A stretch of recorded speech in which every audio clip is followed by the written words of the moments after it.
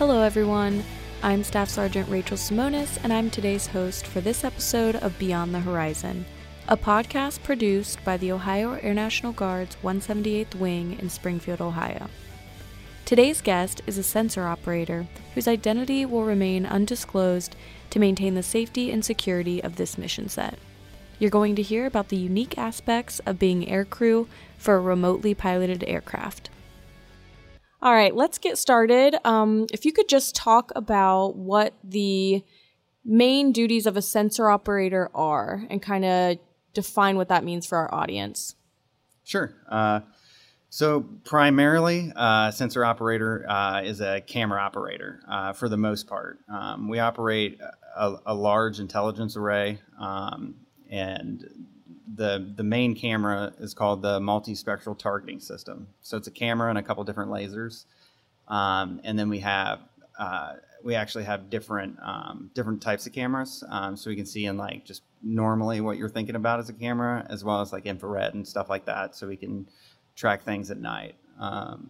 Once we're able to find targets, we provide the terminal guidance for weapon systems if they choose to strike those targets, or if not, we do what's called overwatch. So like if they want to do a raid or something like that, and they want to collect intelligence or anything like that, it's our job to follow people, build like an intelligence network, stuff like that, and have the highest possible quality the entire time while we're sitting in the seat. So that's primarily the mission set in a nutshell. But so like our day-to-day stuff, there's a lot of things that are required of us that are not like mission specific. So we have to come in and make sure like our currencies and everything are up to date. We have events every month. We have tons of events that we have to do and stay on top of stuff, because if we go a while without firing a missile, they want to make sure that we're still good at it, considering how much they cost and what's at stake as well, we do a lot of the briefs. So every brief that the pilots do, we're part of it, because we're essentially like a team, it's like partners. And my job is to make sure the pilot looks good, and the pilot's job is to make sure that I look good. So we kind of have to have each other's back. So we'll brief together so we can get in each other's heads and kind of know where to steer one another prior to a mission.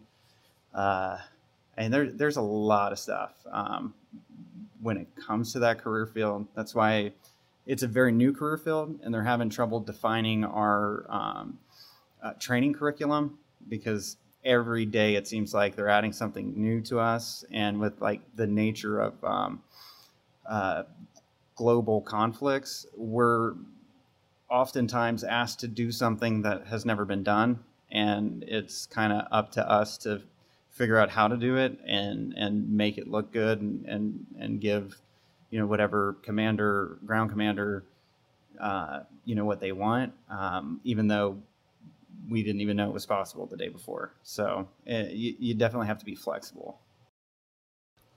Okay, so you kind of talked about your relationship with the RPA pilots and how you guys are a team. How do you think that your job as an enlisted aircrew member might be different from another aircrew member working on a manned aircraft? So how would my job be different than other enlisted aircrew? Well, we're defined as combat aircrew. So some other, we're inside the kill chain. A lot of enlisted aircrew are not, like load masters and or like boom operators and stuff like that. So I would say the big difference is the terminal guidance. So once the pilot fires a missile, once it comes off the wing, that missile is now my baby, and I have to make sure that it is going to hit what we plan on it hitting, so that's a lot of responsibility.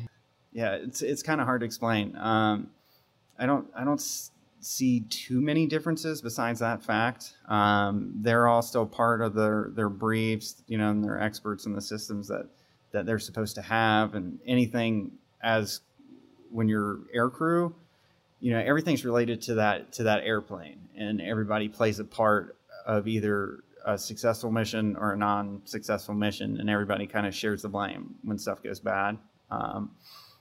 But yeah, that's probably, just off the top of my head, probably the biggest difference I can think of.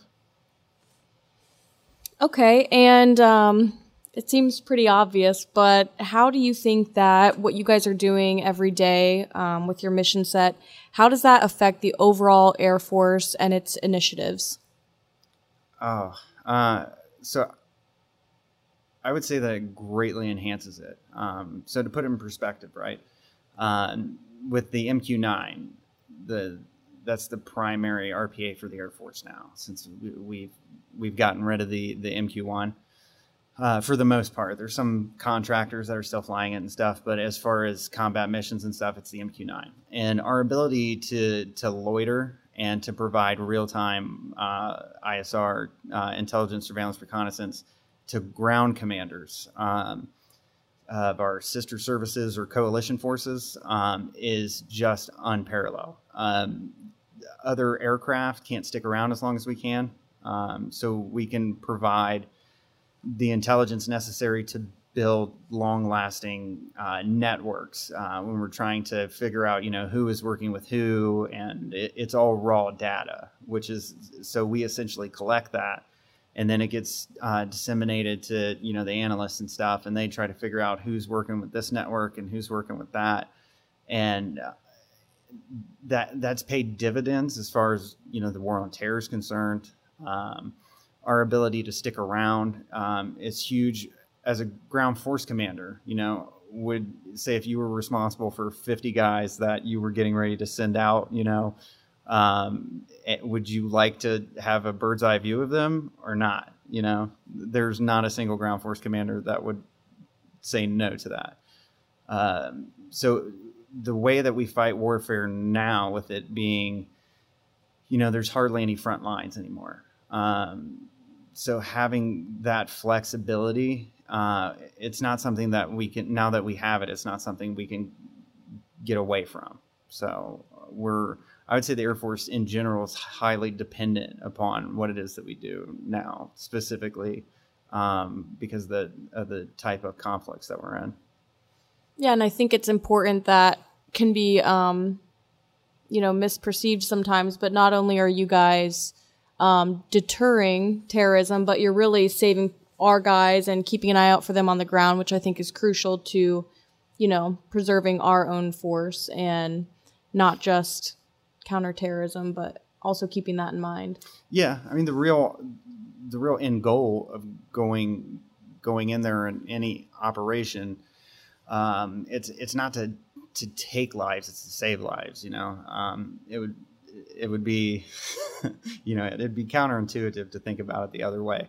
But if I can go in and I see, American operators that are with a host nation commandos or something, and they're going door to door, and I have the ability to tell them, hey, there's something up ahead of you guys. You may want to stop and check it out. And, it turns out it could be an IED or something like that. And they're able to go around it or detonate it somehow without driving into it, and those are the days, I leave and there's a couple of people that get to go back home to their family because I was doing what I did, that's probably the best part of what it is that I do, to actually be able to see that. They don't know me. They can't call me up and say, hey, thanks, man. But, I know I did that. And I guess that's what, matters to me. So we kind of talked about this a little bit, about how you guys do at a wing level plays into larger Air Force initiatives. But how does your career field as a sensor operator really showcase that the Air Force is innovative? Seems like you guys are extremely dynamic and you're constantly facing unique and new threats. So how do you see what you do as innovative to the military as a whole? So if we go back not too far in the past here, there was a conflict in Afghanistan. You may have heard of it. It's called Roberts Ridge. It was the first time an RPA had struck in a combat zone, and it was an MQ-1, and the guys on the ground that had that aircraft in the stack above them, they were very hesitant to let, in their eyes, essentially a robot, that's what they were calling him at the time too, to strike while they had guys on the ground. So they called them and they pointed out a bush to them and they said, if you guys can hit this bush, we'll put you into the fight. And that's what ended up happening. They fired the missile, they hit that, they proved to the guys on the ground. And since that day, it's snowballed to where there's not a conflict that we're involved in where it's not RPAs. It's 75% RPAs in the sky, some bombers and some fighters. We're everywhere now, and we were ahead of the curve. We had that. We had the aircraft. We had people trained on it before ground forces were even comfortable with them in the air above them. We were doing that, and we're the dominant aircraft in the inventory in combat zones now. If you look at the total strikes statistically, as far as precision guided munitions, we're the highest. There's no other platform that can operate in so many mission sets that we do, and I think that's another point that validates what you asked was. With our designator, fighters do the fighter thing, bombers do the bomber thing, but we do everything. We do every mission set that any aircraft can do. So we're essentially jacks of all trade, which is kind of difficult. You have single seat pilots who've trained their whole life for a mission set, and they're great at it, but then it comes to us and they're like, we need you to do, Monday, Tuesday, we need you to do this mission set. You're ISR only. Wednesday, you're going to be striking targets. Thursday, you're going to be doing maritime operations, and it's a constant revolving different thing, but that just kind of shows, that what we can do, which is, it's taxing. It can be taxing, academically, mentally from time to time. You just get kind of pulled apart sometimes, but the fact that we keep coming back and we keep doing it and keep performing kind of shows how much we actually care about what it is that we're doing too. The only difference between that aircraft and any other one is that we're not actually in it, but it's not like we obviously can't tilt the wings and look out the cockpit window to strike targets, but when manned aircraft are striking targets, they're still looking through the MTS. They're still looking through their version of an MTS, so they're looking through the same screen essentially that I'm looking through. But yeah, the D word there, that drives me insane when I hear that. Yeah, because it's all, we're the kill chain, so it's all human beings, and it's not us that. Just, we don't get to pick and choose, what it is that we do or where we strike or anything like this. We're normal people that go home in the end of the day. So we want to make a morally right decision. And if anything isn't, then we're not a part of it. I know my leadership well enough that if I see anything, I can speak up. I know I can. So we've made a habit of that, and we've done, as a unit, we've done amazing, compared to, if you look at the history of warfare, when we're carpet bombing Berlin and stuff like that, we don't have to do that anymore because we put so much effort into finding the right targets, and a lot of ethical and moral thought goes into this stuff. So I think that's an extremely important part of hearing from you and other people in this career field, because of the misperception and sometimes a misunderstanding of the planned precision that goes into everything that you guys do. Right. We understand the job that we need to do, and it's our responsibility. Even if, like I said before, if we're asked to do something we've never done before, we all know that we have to put in the effort to make sure that that's done right. It's not something that, our decisions aren't based on emotions and things like that. It's planned out, it's not at all like what I've seen. You're here to bust the stereotypes. I guess so. I love it. Okay, so to kind of transition from that, you talked a little bit about the stress of being in a career field that is relatively new and, constantly changing. So how do you deal with the 24/7, 365 operations that can be at times, mentally and emotionally taxing? How do you balance that? Well, compartmentalization is definitely something I've had to learn, and to not, everyone says don't take work home with you. But that's kind of hard to do when you actually care about what you do, because I do feel invested in it. And I've been essentially deployed in combat for 7 years now. Essentially the entire time, So what I decided to do, I guess, was, it sounds kind of cliche, but like hobbies, something that you need to put effort into, but something that's rewarding as well, something that you can do with your hands.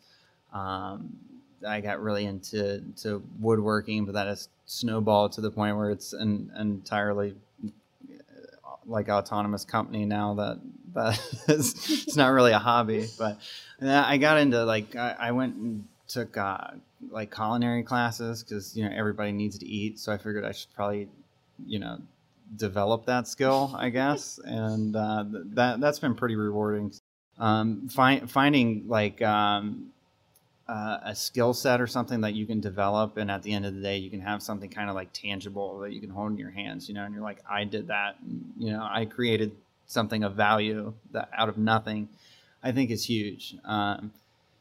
I started doing that after my prior career field. I deployed a bunch of times, and I wanted to have something to essentially keep me off of the couch and stay active, and so I did that. And then I also I try to tactically utilize my leave in a way that I can get so far away from what it is that we do that I can kind of emotionally reset, so I go out like camping and hiking. I always try to go like as far out as I can to where like I don't run into other people and I don't get cell service, which is pretty great, and that's a good reset, and it gives me the time to it gives me clarity, so I can reevaluate what's important to me and reevaluate what I want to go after when I come back and stuff, and just have a more clear mind. So I try to do that about 3 times a year, actually 3 or 4 times a year, but sometimes more if it's one of those years. But yeah, I'd say that probably helps. You have to get away from a situation in order to see if it has value to you, and if it's worth putting more effort in, or if it's something that you should just cut the cord on. So that's how I go about it. How's that affect your home life, or what do you do to mentally make that transition, since you are going from really a combat environment back to a more normal everyday life all in the same day? Right. Yeah, that's kind of strange. Yeah, I had I think last year I had a strike that was kind of came out of nowhere, so it wasn't something I could prepare for beforehand. And, it was a relaxing mission. And then 45 seconds later, essentially, we were getting a missile off the rails on the wing. And then I finished the paperwork for that, and I came home on mid-shift, and I stayed a little bit late, and I went and it was Saturday, so I picked my son up, and so I went from an area of like 3 hours or something like that from striking a target to hanging out with my kid. And yeah, it's a difficult headspace, I guess, to kind of describe. But if you take a moment to look at the value of what it is that you're either going to or what you're leaving to go into work and stuff, I suppose it puts it into perspective, that this is worth doing because it provides me to have the ability to do what I do outside of here.